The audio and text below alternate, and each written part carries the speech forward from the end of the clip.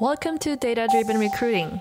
In this podcast, we talk about strategies and techniques for leveraging objective talent data to improve hiring processes. Welcome back to Data Driven Recruiting. I'm your host, Sophia, and today we have a special guest, Alex Kim. Hi, Alex. Hi, Sophia. Thanks for having me. Yeah, thanks for coming on the podcast. I guess to get started for our listeners, could you introduce yourself, and kind of what you do now and your kind of a career overall? Great. So my name is Alex Kim. I'm currently the head of talent acquisition at Dave. Dave is a fintech company that was originally based in Los Angeles. We've actually just recently made the move to a virtual first environment, meaning, we're hiring people to work remote across the US. We're a Series B company that just announced actually that we're going through a SPAC merger that will be finalized later this year, which we're very much excited about. Prior to working at Dave, I'd spent a little over 6 years at Uber in a variety of different roles, from leading recruiting teams with some of the growing startups within the organization, like Uber Freight and Uber Elevate. I'd worked in an HR business partner capacity, some strategy and planning type work for our global recruiting team. Prior to that, I was working in an agency setting at Robert Half. And before that, in another life, it feels, I was working at Deloitte as a public accountant there. Yeah. Well, thanks for kind of walking us through I guess I'm just curious, how did you first made a move from being a public accountant into the recruiting world? Yeah, I mean, that's definitely a question that I get quite a bit. The transition happened with, Deloitte was kind of a no-brainer for me. I'd studied accounting and finance and economics at Santa Barbara.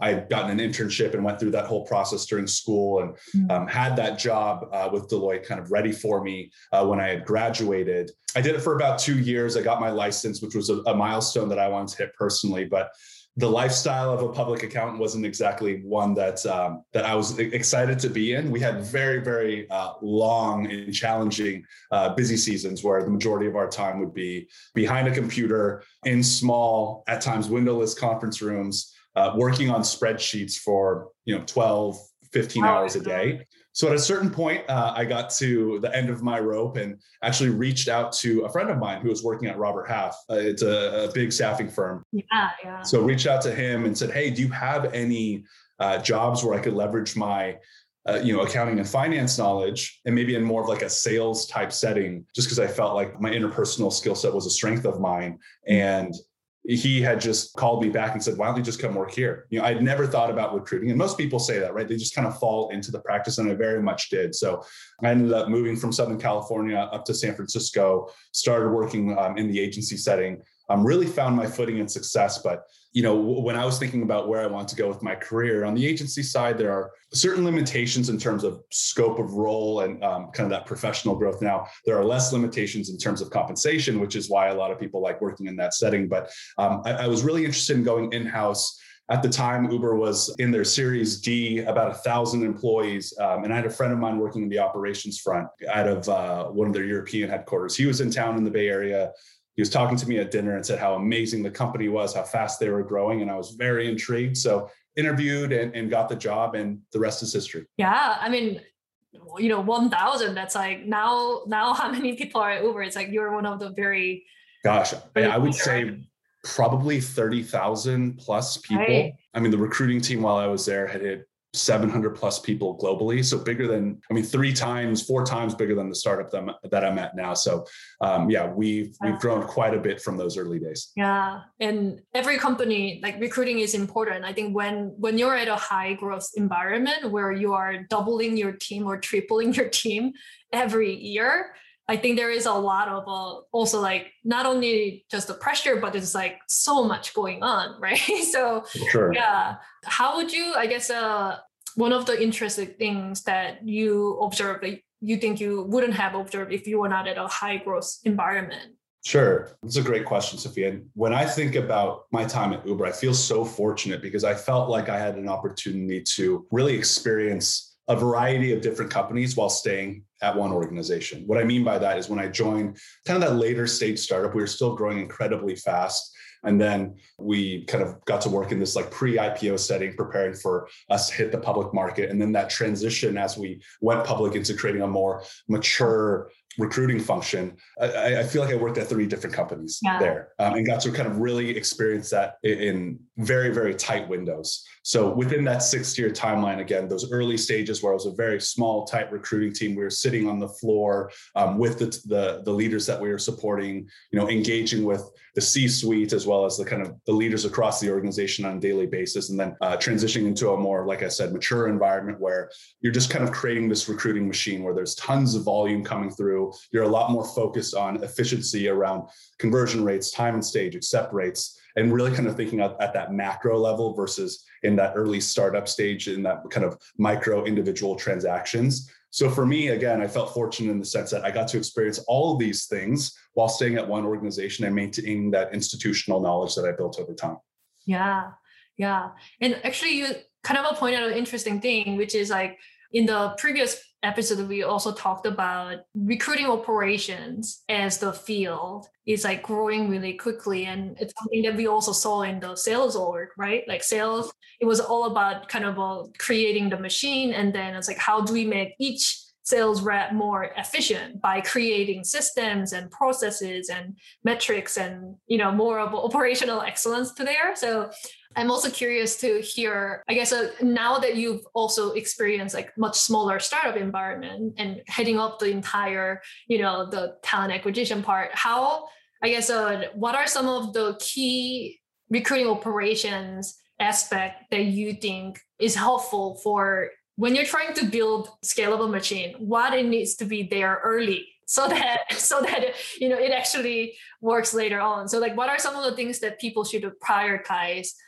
getting in early to create that and have that recruiting operations? Yeah, I mean, that's a great question. And, we actually just filled our first TA operations manager role. Congrats. Shout out to Asha, who's starting in August. When we kind of came up with the job description, really, I kind of broke it down into 3 pillars of what we were thinking through. It came down to process, reporting, and systems. When you talk about what's the most important, there's obviously a variety of things, and it's really contingent upon the environment that you're working in and the kind of historical information about what's worked, what hasn't, what are the current problem areas. But for me, really, I think what I'm most focused on right now is really aligning on process. What I mean by that is everything from how we engage with candidates externally, how we actually interview, and how we move candidates through our recruiting workflow. Specifically on that moving candidates through the recruiting workflow piece, driving some level of consistency, knowing that there is no one-size-fits-all recruiting process across all the different departments that we support. For me, I just want to make sure that we're actually passing candidates through consistently. And what I mean by that is that they're hitting all the appropriate stages and that we are providing an equitable process for everyone that's coming through and interviewing at Dave. The reason why that's important is one thing I find is when you're in these earlier stage environments where you're having to move incredibly fast, you have referrals that you fast track or specific roles that might be opened up for just kind of opportunistic candidates that you want to bring in. That's great and all because you do need to move fast in the startup environment. But what that hurts you with is just understanding how efficient you're being across a whole organization. So for me, when I came in, there were situations where recruiters weren't processing their phone screens in our applicant tracking system. So because of that, we're seeing a higher volume of people at the hiring manager stage than that ever hit the recruiting phone screen stage. And because of that, you're losing insights around conversion rate. I think for me, aligning on that process, ensuring that clean candidate throughput in your recruiting life cycle is so critical because once you have that critical mass of candidates that have gone through over a fixed period of time, you're able to actually look back and see, okay, what worked well and what didn't, right? So if you're seeing, let's say, 100% pass-through rate from recruiter phone screen to the hiring manager stage. And then from the hiring manager stage to the on-site, you're only seeing 1 in 4 people get through. There's clearly a calibration issue there between the recruiter and who they're passing along to the hiring manager and what the hiring manager really thinks is sufficient to actually get to the on-site stage, right? Those types of insights, and you could switch that around as well, right? Let's say, for example, the hiring manager keeps passing a ton of people to on-site, but maybe only 1 in 5 of them actually get an offer.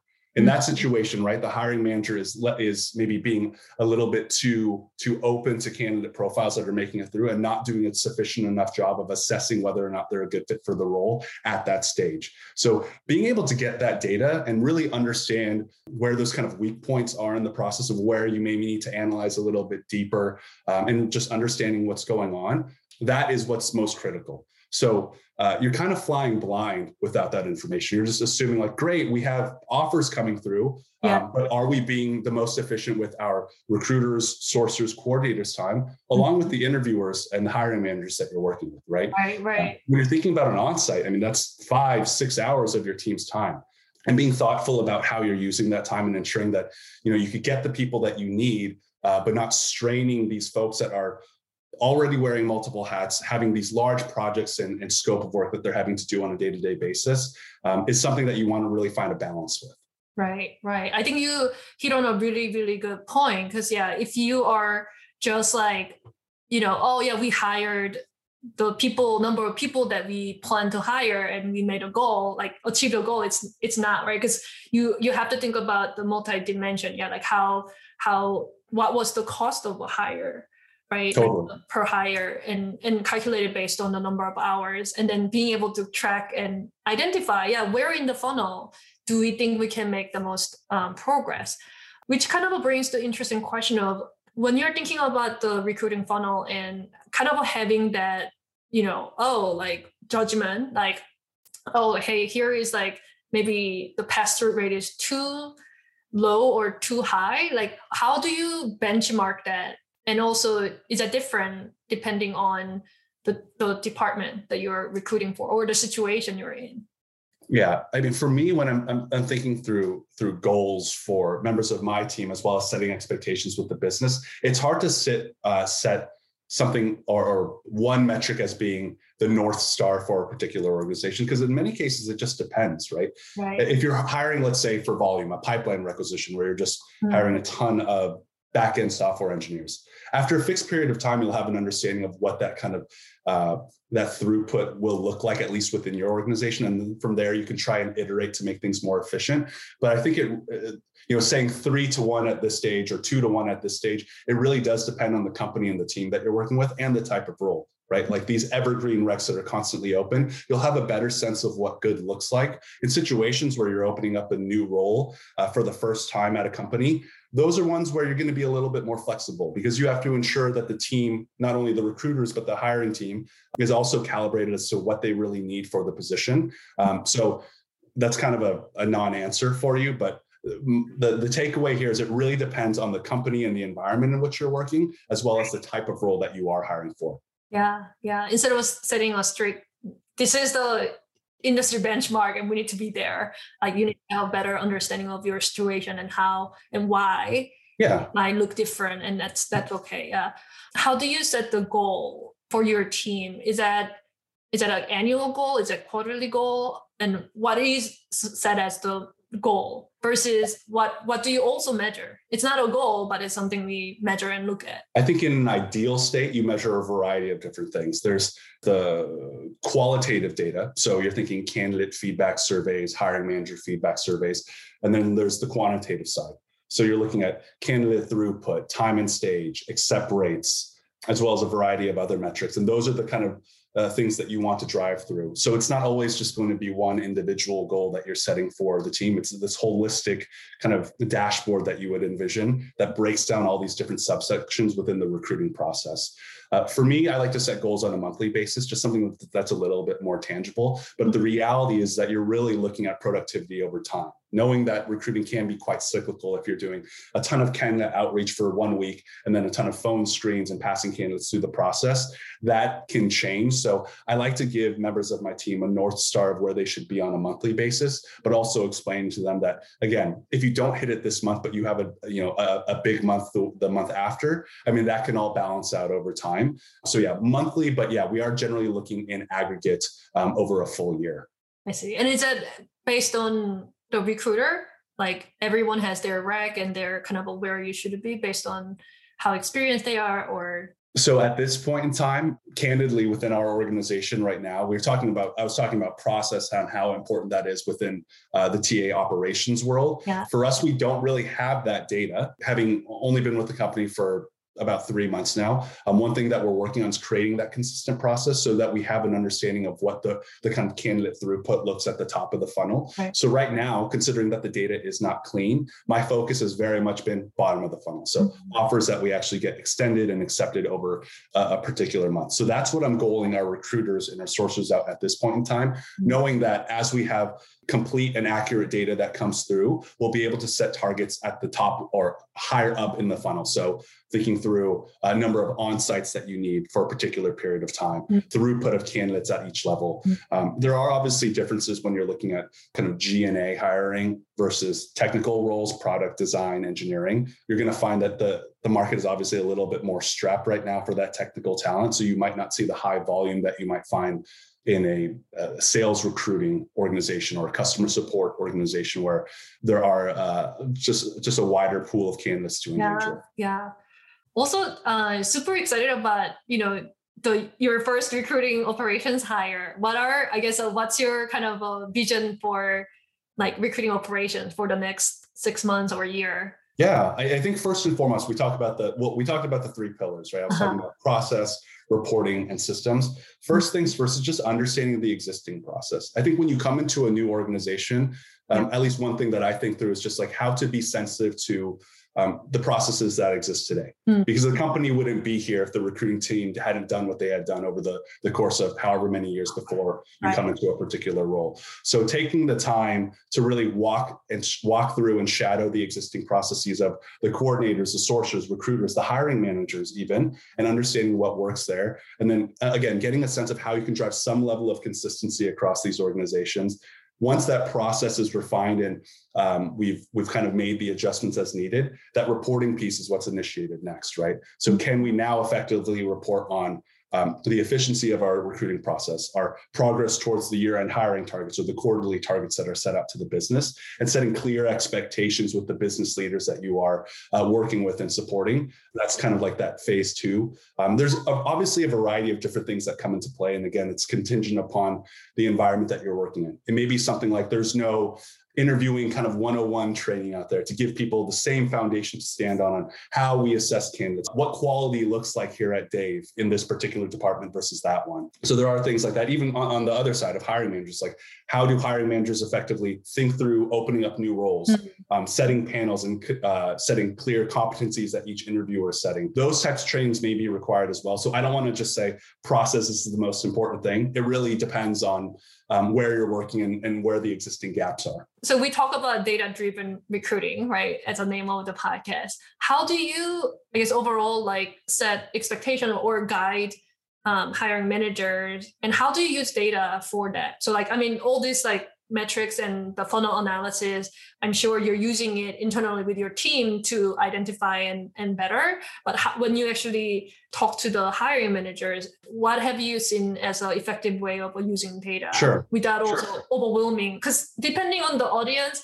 some gets it, some likes data, some just like, that's beyond my just like flew. If you have to share some advice to a first time head of recruiting and thinking about stakeholder management, what's your advice like in terms of using data? I think one of the easiest things that you can do is just to provide hiring teams with a snapshot of how the pipeline is looking, right? Like that's something that's easy that you can pull just based on which candidates are in play at which stage. And providing that snapshot. That's something that we do on a weekly basis. So saying, we have X number of people on site, here are their profiles, here are the people with pending offers, here's any rejects that happened recently and why. So providing that visibility about how we're doing in a moment of time. Now, I think the kind of next stage, which I think is even more important, is just really around expectation setting. For example, when we came into Dave, we had hiring targets through the end of the year that we needed to hit, but we had a recruiting team that was not built to actually hit those hiring targets. So defining what capacity looks like for your team and being able to articulate that to your hiring man or the business leaders that you're working with so that they know what level of production you're going to get month over month and how you plan to increase that to meet the goals that you have set out for the year. So example, for us, we had, right when I had joined, we had won a TRIT We had only one fully ramped recruiter on the tech side. We had another contractor. So I was able to go to our technical leadership team and to say, hey, we really, need to prioritize all of these open positions that you have and define really what the key priorities are. And then I was also be able to articulate to them and say, hey, we're probably only going to get X amount of hires this month. I know that's significantly less than what we need in order to hit that year-end target. But here's my plan on how to get there. We have this number of recruiter and sourcer roles open. My expectation is that we can bring them on board by this time, and they'll be ramped by this time, where we'll expect them to be producing, this number of hires per month. I know I'm using some just general terms, but really that expectation setting piece, I think, is so critical, because in many cases you find hiring teams in fast-growing organizations being just so focused on hires and not really understanding how, for lack of a better term, the sausage is made, right? Like how we need a recruiting engine with a robust pipeline to ensure that we are hitting the volume that's required. So yeah, for me, the advice would be, of course, provide the snapshot of where you are in terms of your existing recruiting processes, but not being afraid to address the fact that you may not be in a position right now to meet those hiring expectations. That takes a little bit of the pressure off when you're being fully transparent to the organizations that you're supporting, rather than you continuing to chase targets that you won't be able to meet.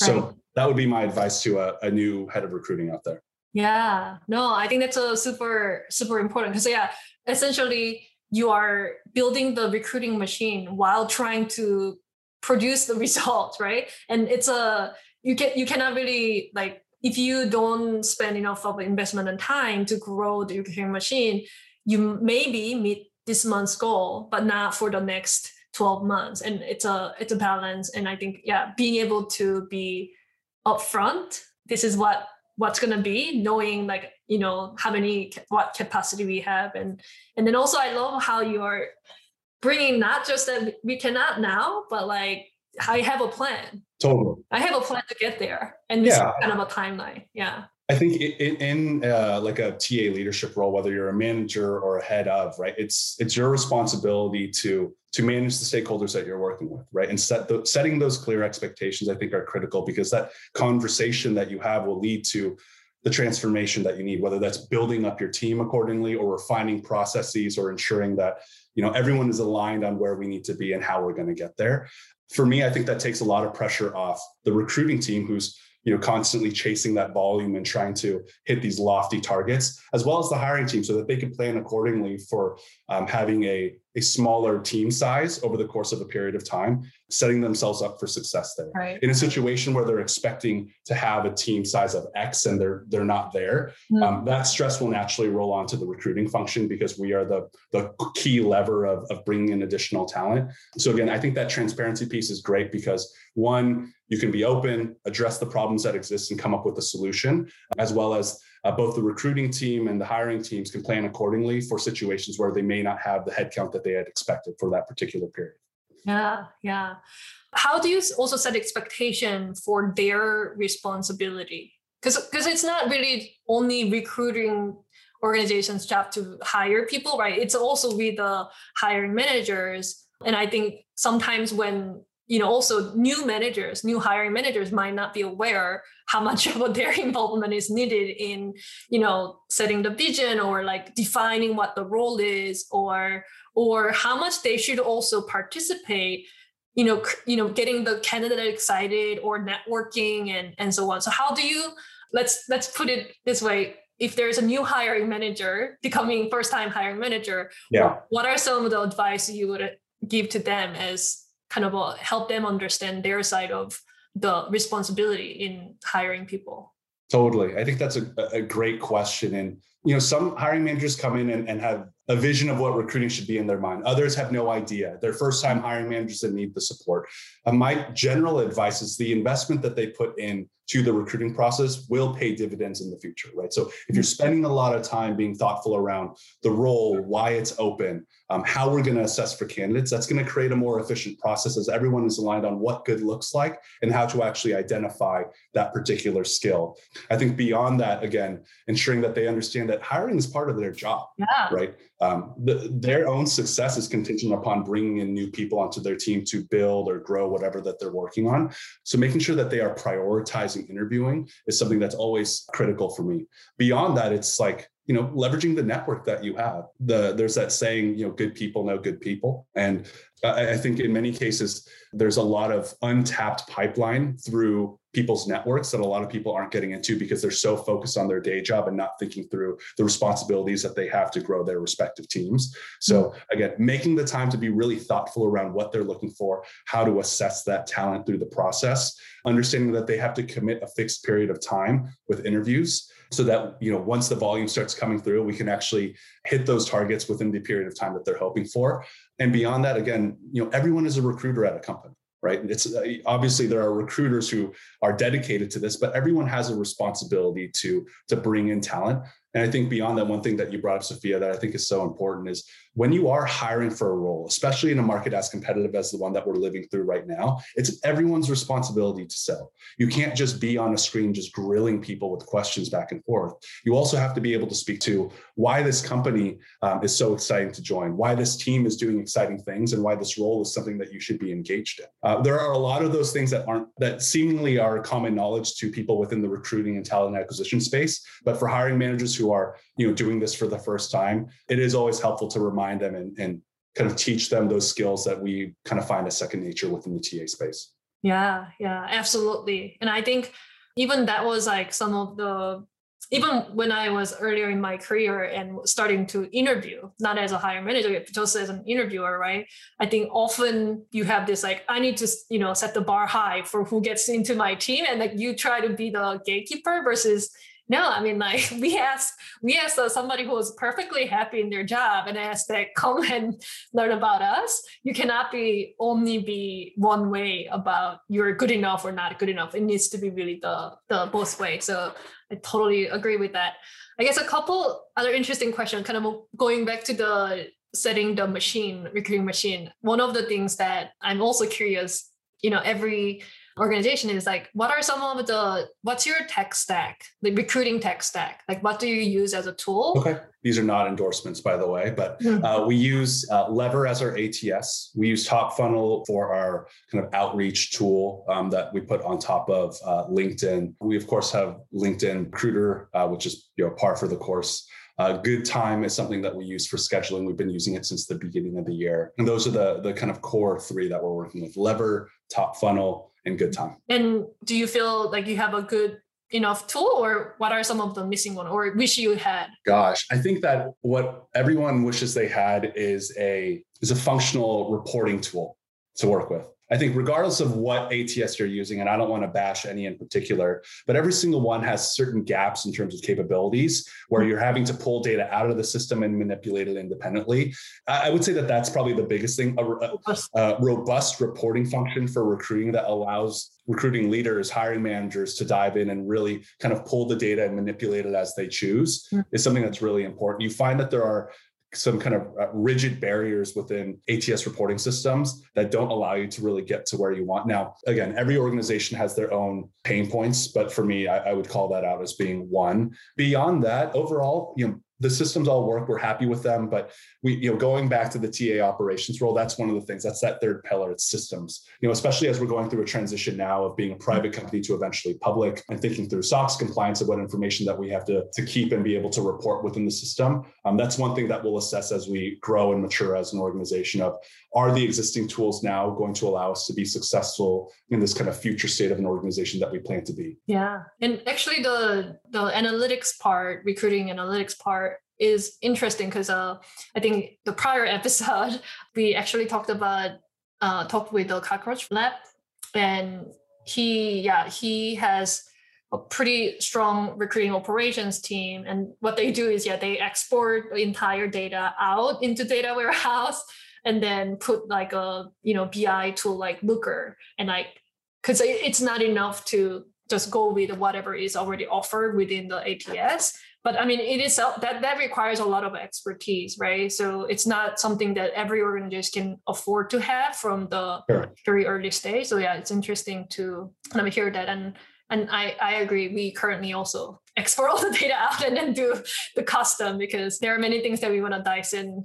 slice to see. As you mentioned, good people know good people, right? And that's how I guess I got to, you're recommended to be on this podcast. Like, who do you recommend that we should have on this podcast? Yeah. Who are some of the, I guess, the TA leaders that you respect and want to hear from? Gosh, that's such a great question. What I love about Slack is that you can have these kind of different Slack groups that you're a part of. So there's a group of recruiting leaders that I worked very closely with during my time at Uber, who have now gone to be heads of recruitings at different companies. I think first and foremost, I have to shout out my, I guess, mentor / prior boss, Jim Baden.